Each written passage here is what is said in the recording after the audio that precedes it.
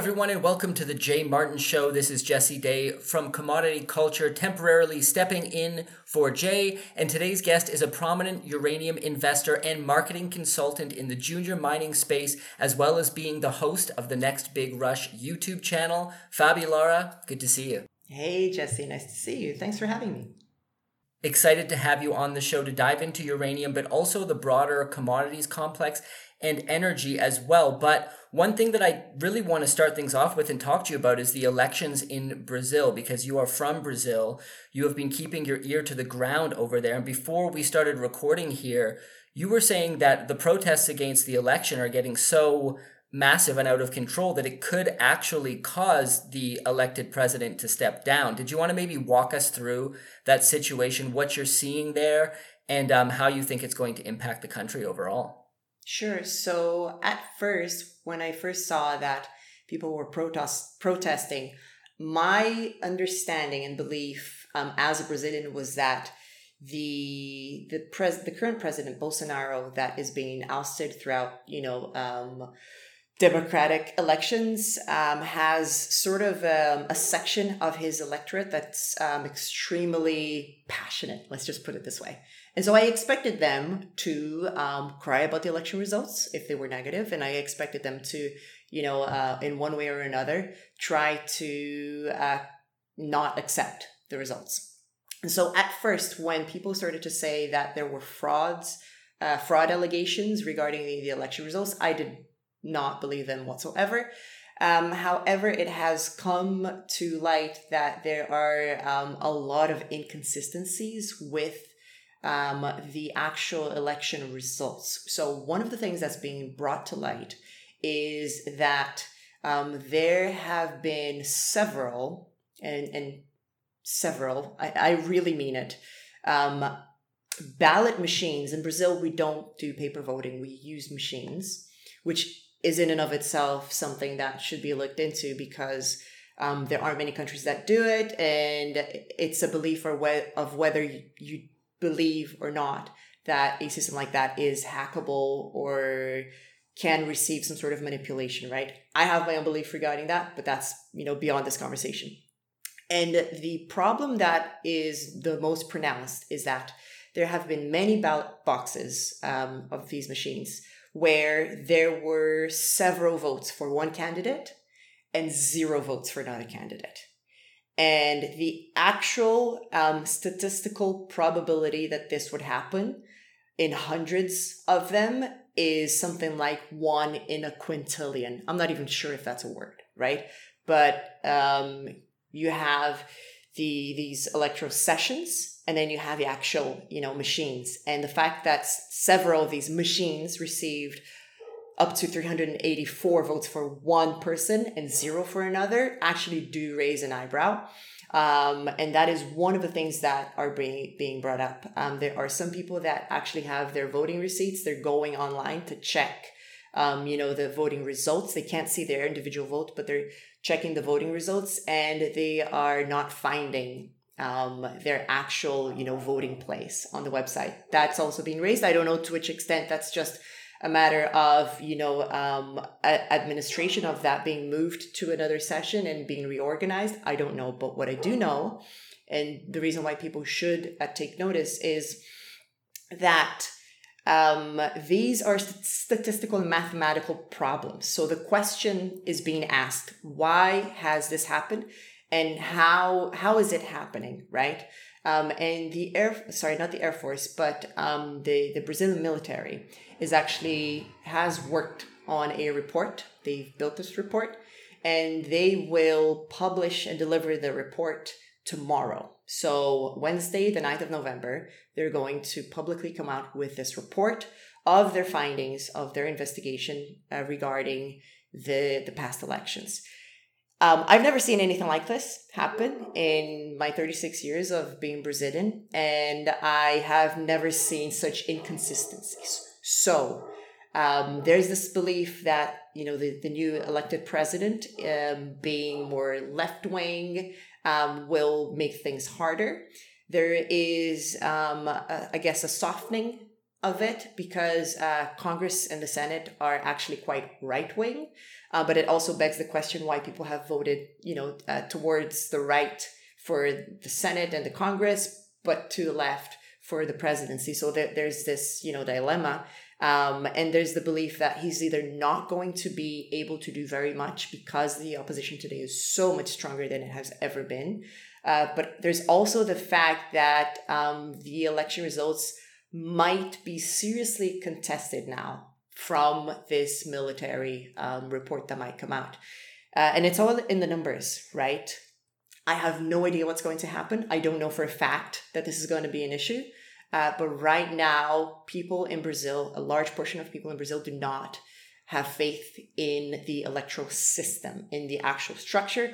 Beyond that, and what really concerns me as a citizen is that there has been a massive censorship move towards certain personalities that were supporting, the current president. And that to me is very scary because right before I was born, we were under dictatorship in Brazil. So you could not say what you thought. During my whole life, it's been, a free-for-all. You say whatever you want, whenever you want, wherever you want. And now you see people like religious ministers, singers, elected officials and congressmen and senators being completely silenced and having their accounts suspended off Twitter, off Facebook, off YouTube, because they are posing the question. They're not saying this is fraudulent, we're not going to accept it. They're relaying, some numbers and saying what happened here. So that to me is very scary. I don't have much of my portfolio in Brazil currently, and I would personally wait and see what happens because to me, this is all completely new territory and anything could happen. I was of the opinion that this was a nothing burger, but the way that things are going, it could be a something burger for sure. Very fascinating. That's actually what I was going to ask you was the investment question as well. And I think your approach of waiting and seeing how things turn out is definitely the smartest way to go. Maybe you could lay out a couple scenarios for us in terms of how this might influence commodities in particular in Brazil, because I know Lula has spoken quite passionately about mining oil and all of these sorts of things in quite a negative light in terms of not wanting those things happening. Whereas, generally people who are towards the right tend to be more open to resource extraction. So Bolsonaro would probably be better for the commodities complex overall, the extractive industries in Brazil. Would you agree with that sentiment? And how would you see things playing out if one or the other side ends up ultimately retaining power or stepping into power in the case of the former president?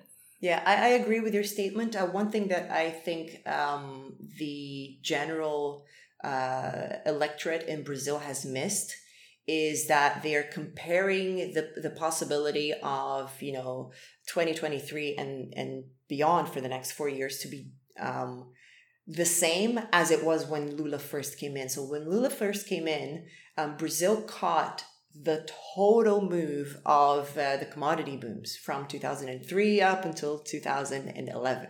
Right. And so during that time, Brazil did extremely well because it's a commodity driven country.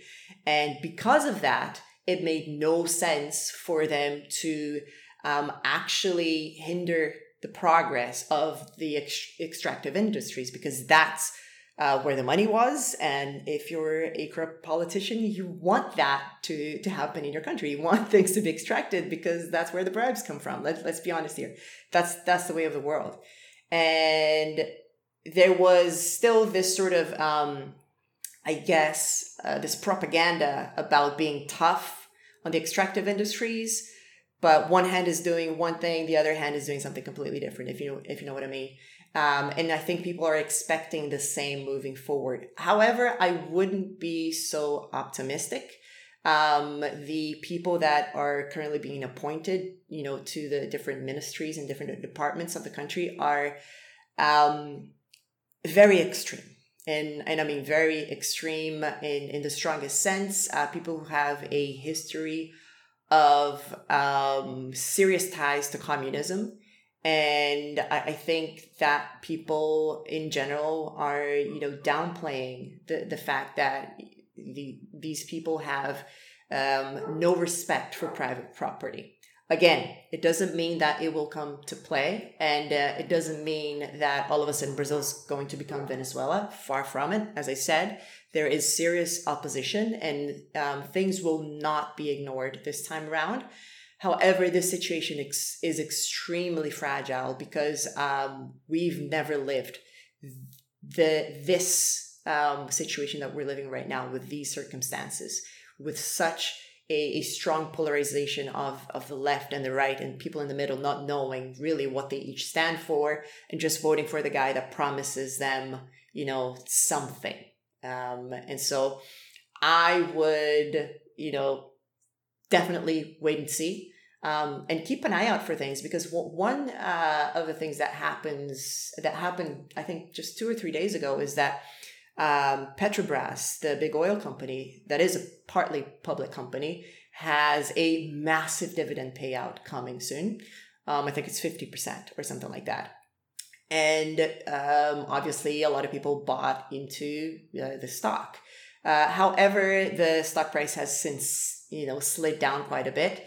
I think in part because the president of the party that Lula is associated with, so the people that are going to come into power maybe come next January, has actually publicly said that the dividend of Petrobras should not be paid out and should be reviewed, and that, this dividend payout is too much, and that they weren't going to accept this level of profit back to shareholders, that they wanted the people of Brazil to profit from Petrobras and not investors. And that is quite concerning, because these people have a lot of power, and the directorship of Petrobras is usually appointed by the people in power, the president, and things of that nature. So it's quite eye-opening. I think if a massive crisis can be averted, there will be a lot of buying opportunities in Brazil because of this mess. The market hates uncertainty, as we all know. And this is another reason why. I mean, obviously, because it's very close to my heart. It's where I was born, and I still have tons of friends and family there. But I think that, when we start seeing the skies clear out a little bit and we can see where we're headed, then I think there will be a lot of investment opportunities, because it comes back to what I said. If your commodity is in high demand, Brazilians are quite practical. Let's do business, whether we believe in the same thing or not. Everybody wants to make money, and so I believe there will be massive opportunities. But I think we're in that period of time where nobody knows what the political state of the country will be even a week from now, never mind a year from now. But when we define that, then I think the opportunity is going to be, quite strong. Well, definitely something to keep an eye on. So let's move from one crisis to another. Let's move over to Europe, where the emerging energy crisis seems to have hit a little bit of good luck with warming weather. It looks like it's going to be a warmer winter than normal, and a lot of liquid natural gas reserves were secured to the point where it actually dropped the price in the short term for some time. However, talk of next winter is already coming up. This is a temporary fix that has come in.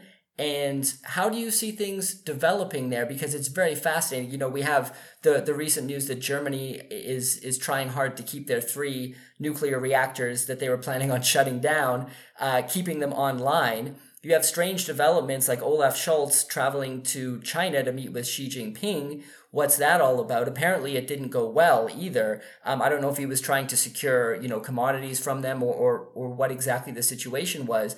But how do you see things unfolding there? I mean, Germany seems to be the poster child of what not to do. How do you think the chips are going to fall into place? Do you think ultimately it's going to come down to keeping people warm in the winter and making sure everybody's fed, because of course there's a very big connection between food and energy. Do you think things will return to sanity at some point and the pendulum will maybe swing in the other direction? Or do you think we're going to see persistent problems for the foreseeable future? I do believe in the pendulum swinging back eventually. It's what I call the fluff to fur economy, where fluff was we're buying NFTs for $2 million, and the fur is like, okay, we absolutely need oil and coal and gas in order to just survive. Like, we need warmth and we need to survive as a species. Therefore, let's stop with the nonsense. Let's not invest in growth stocks and growth stories and bikes with massive iPads on them. Let's go back to what we need. However, that comes at a cost. And bear in mind, I am no energy expert. I'm a private investor. And so I'm just trying to make my own decisions of where to allocate my own resources. The way that I see this is that this is actually a massive opportunity for people who have not yet entered the energy play.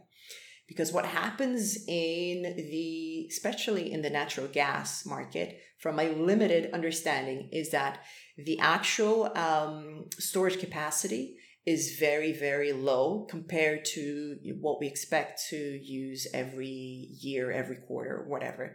My belief is that about a third of Germany's natural gas usage can be stored, right, in their current infrastructure. And so that's, pretty much full. Well done to them. It did come at a cost, and a lot of people have made a lot of money from that first bump. And you have a lot of price weakness because they cannot store it. The same thing happened with oil was it 2020 or 2021 when it went negative? I see, something very similar with natural gas. And it's not that we have plenty and it's easy to get, and the infrastructure is there to serve the population long term.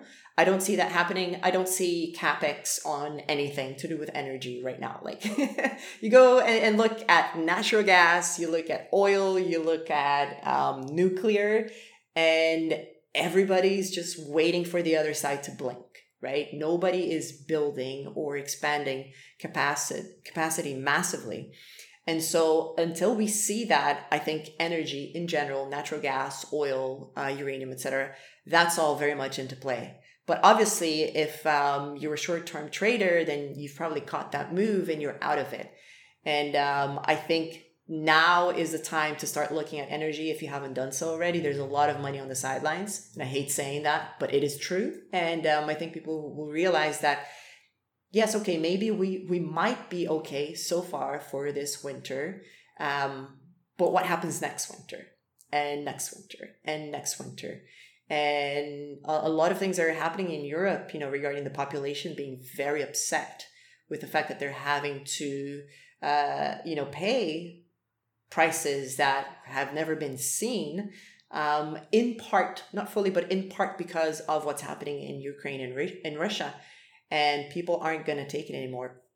Human beings are extremely simple in my point of view. We just want to have a little bit of health, wealth, and, well-being. Like, we just want to do well, and anything that cuts through that and, slows us down, we will stand up and rise against it, so to speak, to varying levels of degree, depending on how serious it is and how quickly it comes. And a lot of European Union countries are starting to have, real conflict. So yeah, I think this is probably a good entry point, buying opportunity for people who understand that longer term. We still need a lot of oil. We still need natural gas.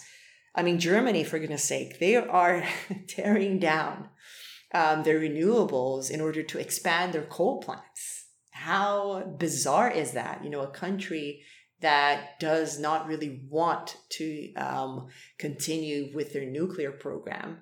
And it's clean energy, and the infrastructure is there, the knowledge is there. And I think that for a long time, what I mean is, for the past 2 to 3 decades, we've been blinded by this sort of ideology that has completely infiltrated governments. It has completely infiltrated the media. And I'm not a conspiracy theorist or anything like that, but you have to stop and think, okay, people are actually hurting, right? People are going to, not be able to pay their bills. They're not going to be able to feed their families in the same way that they were before. And this is mostly because of decisions that have been made for them, from high above, that had nothing to do with practical life, right? It had everything to do with a belief that hasn't really been proven to be right so far. So, yeah, there's a lot of pain, I think, happening right now. And I think this is going to continue, especially across Europe.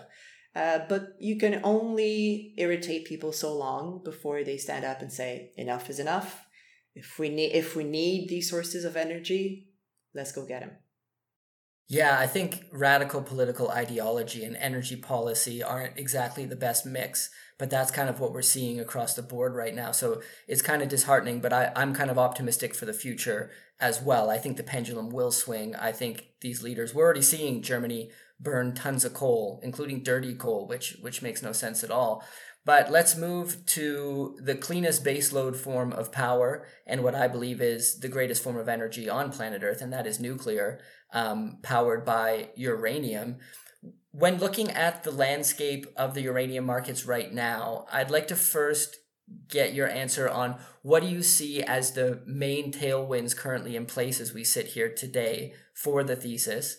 And then also, what do you think it's going to take to bring widespread institutional investment into the uranium space? What do you think it's going to take for the hedge funds, the pension funds, the big funds to really step in, because that could create a dramatic price move to the upside?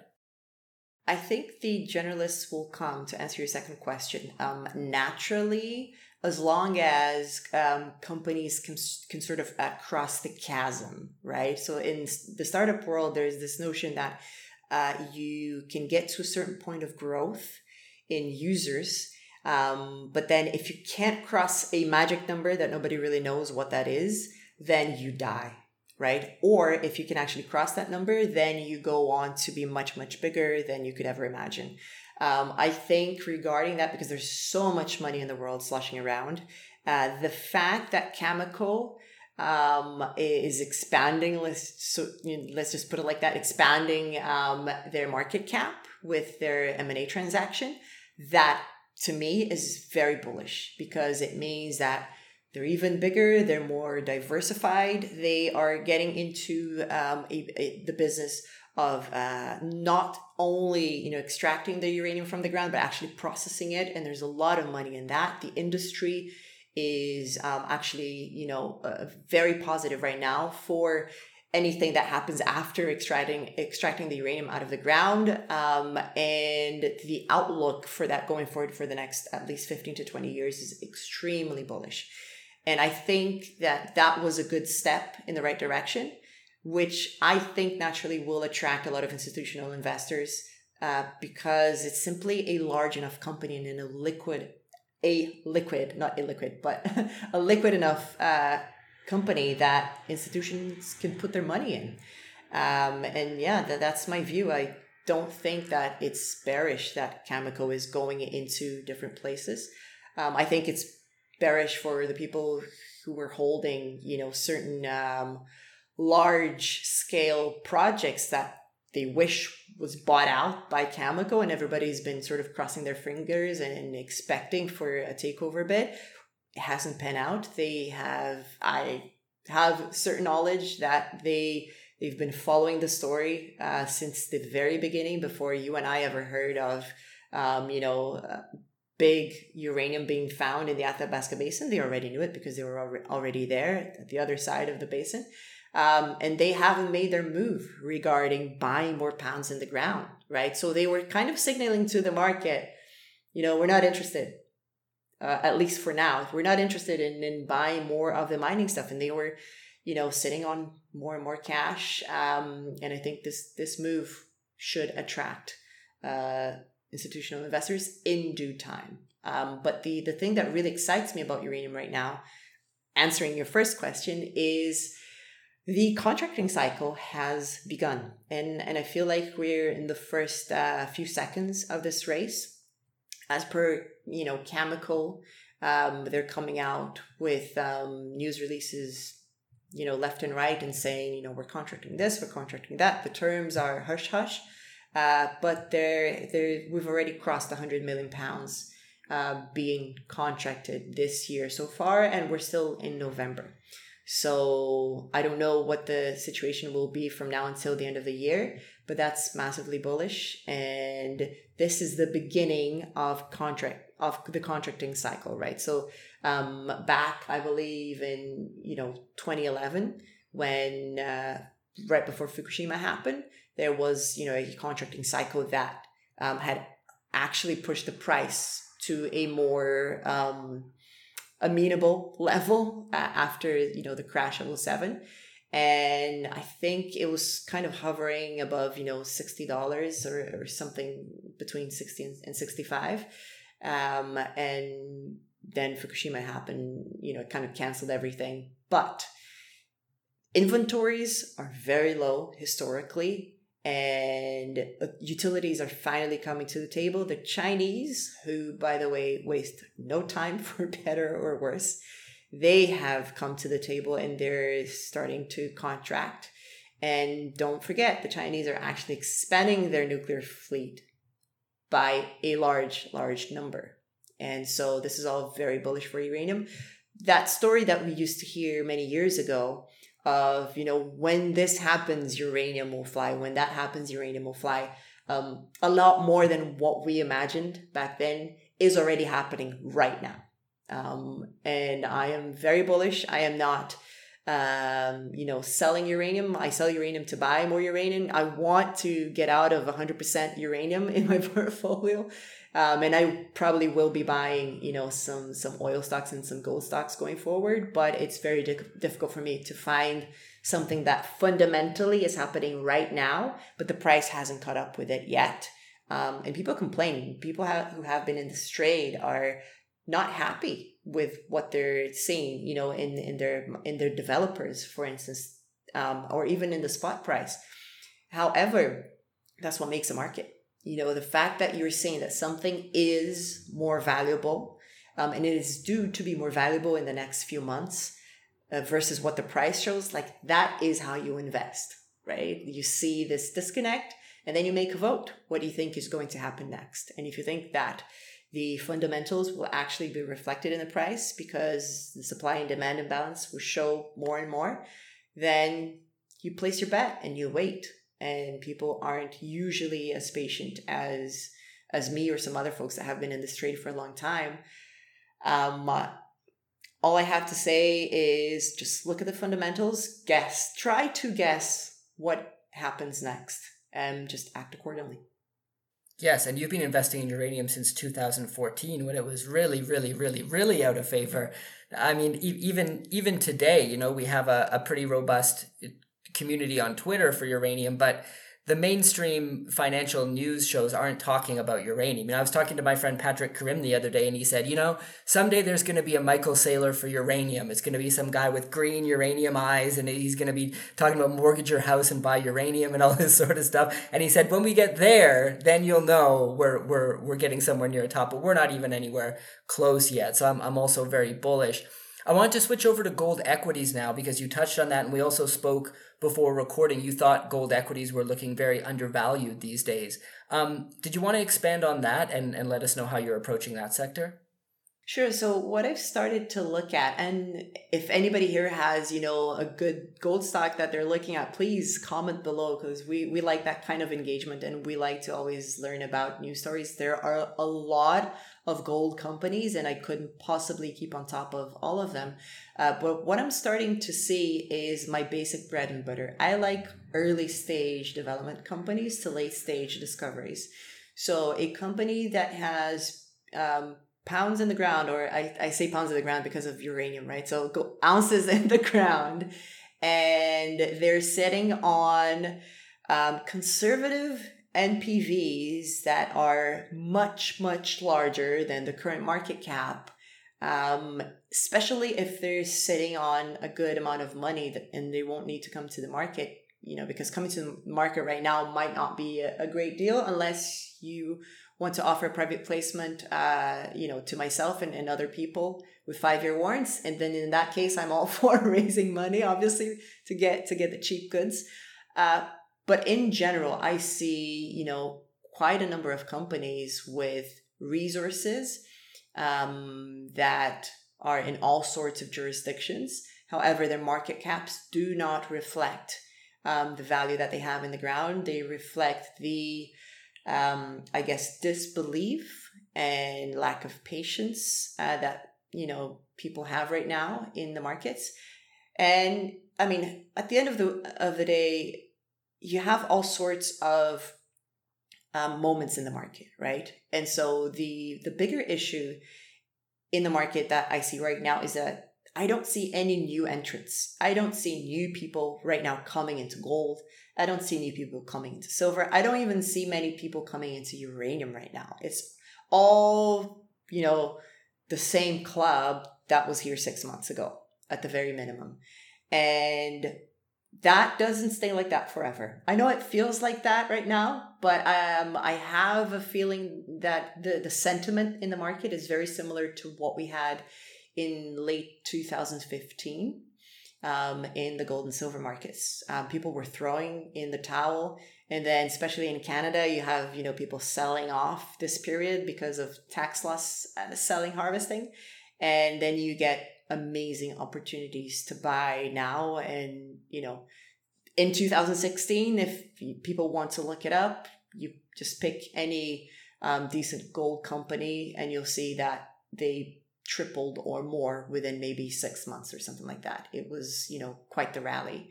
I see the same sort of sentiment. Obviously, because I almost feel like we're living in a time of crisis and gold has not behaved in the way that many people would have expected, that the disbelief in gold companies as a result of that may be warranted. But we know that gold is still very expensive to pull out of the ground. And you don't see costs getting any lower. And we do know that the market every now and again gets very, very tough, and then it gets very, very loose. And that's the bet that I'm going to start to make towards the end of this year, is to get into gold stocks. And I like them to not be completely new, like pre-discovery. I like for them to be able to have proven something up. Well, thank you so much for joining us today, Fabi. It's been an amazing conversation. For those who want to hear more from you, where should they go online? Sure. They can go either to my YouTube channel, The Next Big Rush, or they can follow me on Twitter at The Next Big Rush. Great. Well, awesome having you on, and look forward to talking to you again and hopefully continuing the conversation. Pleasure's all mine, Jesse. Thank you. If you enjoy my content, do me a favor. Follow or subscribe to this podcast. Drop me a rating and a review and share this with a friend. All of these things allow me to get bigger and better guests on the show. Now you can catch me all over social media at jmartinbc. Thanks for tuning in.